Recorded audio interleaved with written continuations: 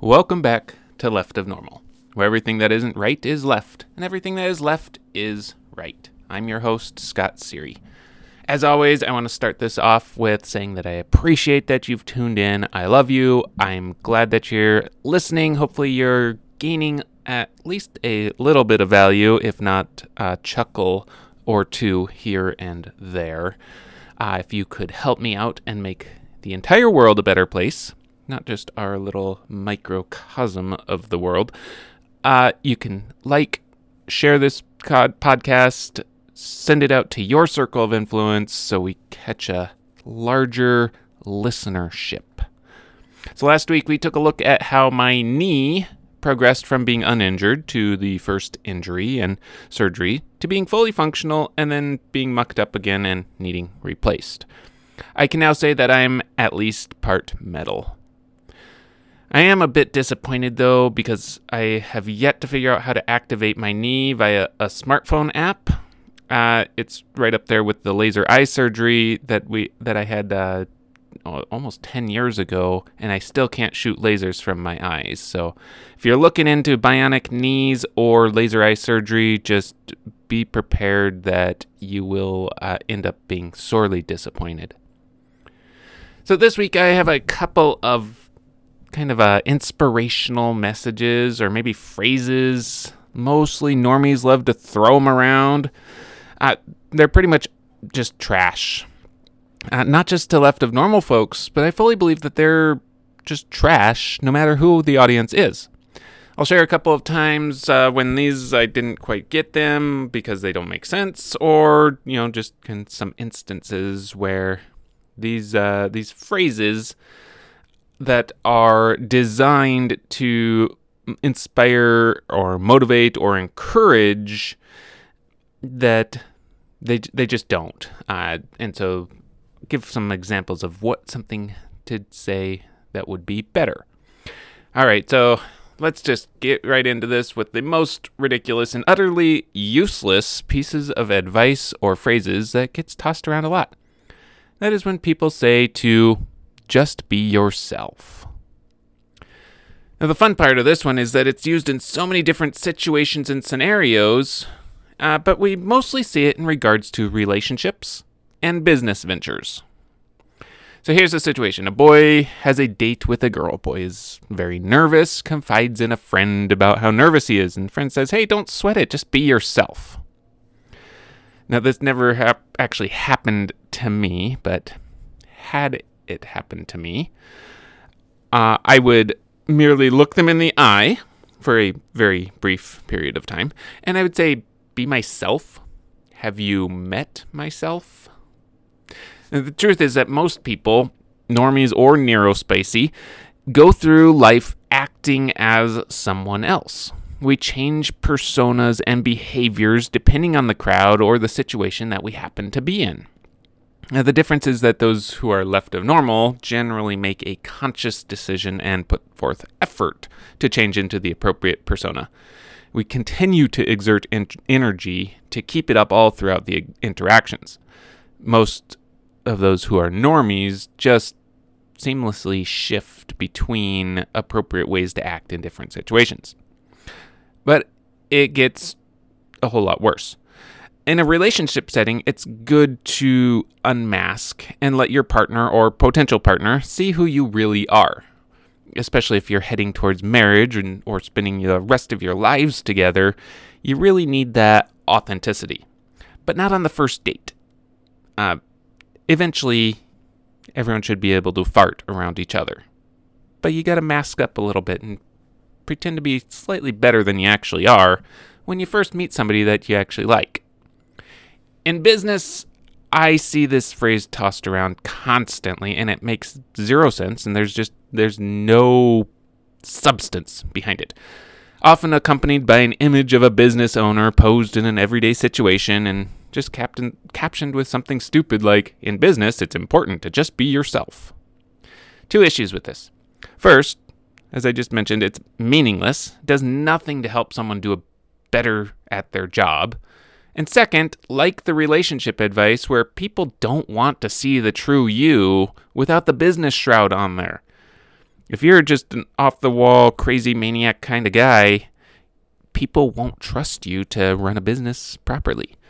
The same thing with, if you're being yourself as a explicit alcoholic drunkard, which I know many people are, you can't really act like that in business settings. So you got to kind of change it up a little bit. So what's a better phrase than just be yourself? Well, perhaps be the person your audience expects you to be. Most of the time, at least, we should customize and tailor our behaviors to overall enhance and optimize the scenarios where we find ourselves, whether it's first dates or interactions with clients. So let's move on to another one that's pushed upon left of normal children all the time, and that is, try it. You might like it. Usually it's reserved for trying new foods. This one's a little murky in that, yes, often things should be tried and then it should be decided whether or not it will be liked. But as people get older, they understand what they do and do not like. For instance, we recently had some cream of navy bean soup brought over to the house. Maybe it was some other kind of bean soup. I know it was a cream of bean soup. Not entirely sure the specific bean type there. I took one smell and I knew that it was not something I would enjoy. It smelled like ham and bean soup, and I absolutely abhor ham and bean soup. I didn't even try it because I knew it wouldn't be something palatable to me. Now, of course, if I had never had this particular bean before, would I still not even try it? I'm going to say that I probably still would not have even tried the soup.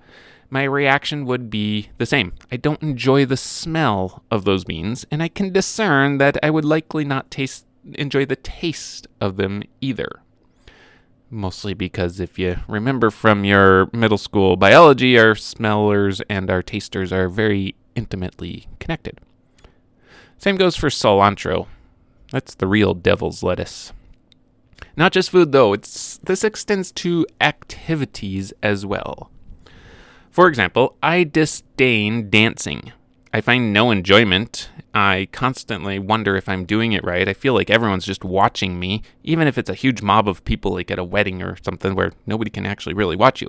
It's just work. It's cumbersome. And not only do I find no joy in it, I actually find negative joy in it. Now, a few years ago, someone tried to encourage me to sign up for ballroom dance lessons with my wife. I, of course, adamantly refused because I knew that I would get no joy out of it. And they pushed, saying, I should try it, I might like it. And it's different than other dancing. It's coordinated, it's movements, it's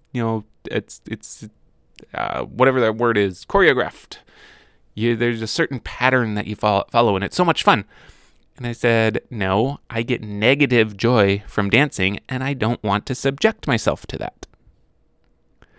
A better approach to the try it, you may like it concept would be to find out why they think they don't like it, especially for children who have not yet discovered their particular tastes and interests. Suppose they don't want to eat a particular food. You can ask them, what don't you think you would enjoy about this food? And then you find out, is it a texture thing, a taste thing, a smell, taste, or overall it just looks weird? Because a lot of things we eat just look weird. And know that taste buds do change over time. There were tons of foods that I love now and that I hated as a kid. It's partly because as a kid they weren't prepared very well and they did indeed taste gross back then. Here's a fun one that most people know is just absolutely shitty advice. It's fake it till you make it. There might be some instances where you need to pretend you know what you're doing, but for the most part, this is just overall entirely bad. If you're starting out a new job, you have a huge learning curve. It's just the nature of doing something different. The first few days, you kind of have to fake it, in quotes here, until you know what you're doing. Maybe a normie can help fill me in on this, but I believe that in this instance, fake it doesn't mean actually fake confidence. Sorry. This doesn't mean fake competence, but rather fake confidence. put on that aura that I'm here, I'm qualified, I know what I'm doing, even though I have no clue what I'm doing. Of course, hitting the left of normal crowd with the fake it till you make it phrase doesn't really mean anything because that's how we live life. Whenever we leave the house, we figure out where we're going, we put on the appropriate mask, and act as though we know what's going on. The difference is that making it really just means learning which mask is the most important and most appropriate for the circumstance, and making it often means making it through that social situation without flipping out and killing anyone. Instead of faking it till you make it, encourage people that are struggling to show confidence that they can learn what's going on. Instead of faking it, ask questions. Nobody minds if you're in a new situation and you just ask a bunch of questions. Actually, most people will enjoy sharing their knowledge. Then, once you know what's up, you've made it and you didn't have to fake it. Another well-meaning phrase from the normies is that if you don't have anything nice to say, don't say anything at all. Now, I fully understand logically and mentally that this is a way to discourage people, especially children, from making derogatory remarks about other people. For example, if little Jimmy is holding the basketball team back because he really sucks at basketball, and the other kids are complaining about how he's the suckiest suck that ever sucked, the coach may say that if you don't have something nice to say, don't say anything at all. Now, as a left of normal, it's kind of not entirely the best advice, because there are tons of statements or comments that would fall into the neutral category. They're not mean comments, but they're not nice comments. For instance, suppose the basketball game with little Jimmy will be played at Metro Park, and there will be a large crowd, concession stands will be open, and former President Bill Clinton will be in attendance. These are all facts. They're not nice or derogatory. So according to the advice, if you don't have anything nice to say, don't say anything at all, this would call for being silent, because there's not a nice thing to say about all of these facts about the upcoming game. Now, some of the best leaders that I have ever had, coaches, group leaders, maybe bosses, although bosses might not fall into this category because I haven't really had a lot of what I would call good bosses. Some were okay, some were just there, but most were just bad. Anyway, the best ones would say nice things during or after interactions. For example, years ago, when Don Corcoran was leading our Biz-to-Biz group, I would often get a text message an hour or two after the meeting that praised my 1-minute commercial that I gave, something along the lines of, "Hey, best 1 minute of the entire meeting, you nailed it," or "I loved your 1-minute commercial, and it's super inspirational and super helpful."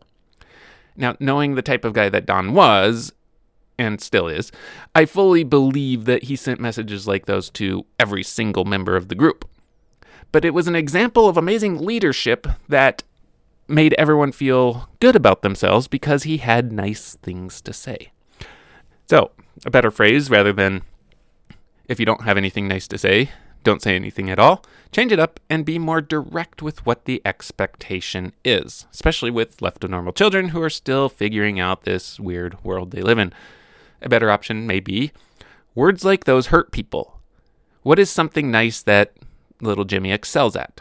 Or, saying bad things makes you look like a bully. What's something nice you could say instead? This phrase satisfies not only the intent and command, but also the why component behind why you don't want to say things that are not nice. And I'm sure I could go on and on with a lot more of these quips and phrases. There's tons of them out there. Some apply to everyone. Some apply to just those who find themselves to be left of normal. But I think you get the point. Many of them are well-intentioned, but when you actually look at them and see the meaning and what happens after, they just suck. And not because they can be misinterpreted, but some just suck because they're overall bad advice that somehow made its way into our more or less everyday vocabulary. For now, you've had a peek into the world where everything left is right. And if it feels right, then it must be left. Thanks for tuning in. Don't forget to like, comment, subscribe, join the Facebook community, and feel free to ask any questions you have over there. It's facebook.com/group/leftofnormalcommunity. Remember that left of normals often take things a bit more literally, so be careful with the phrases you use around them. And of course, share this podcast with your friends, whether they are left, normies, or right.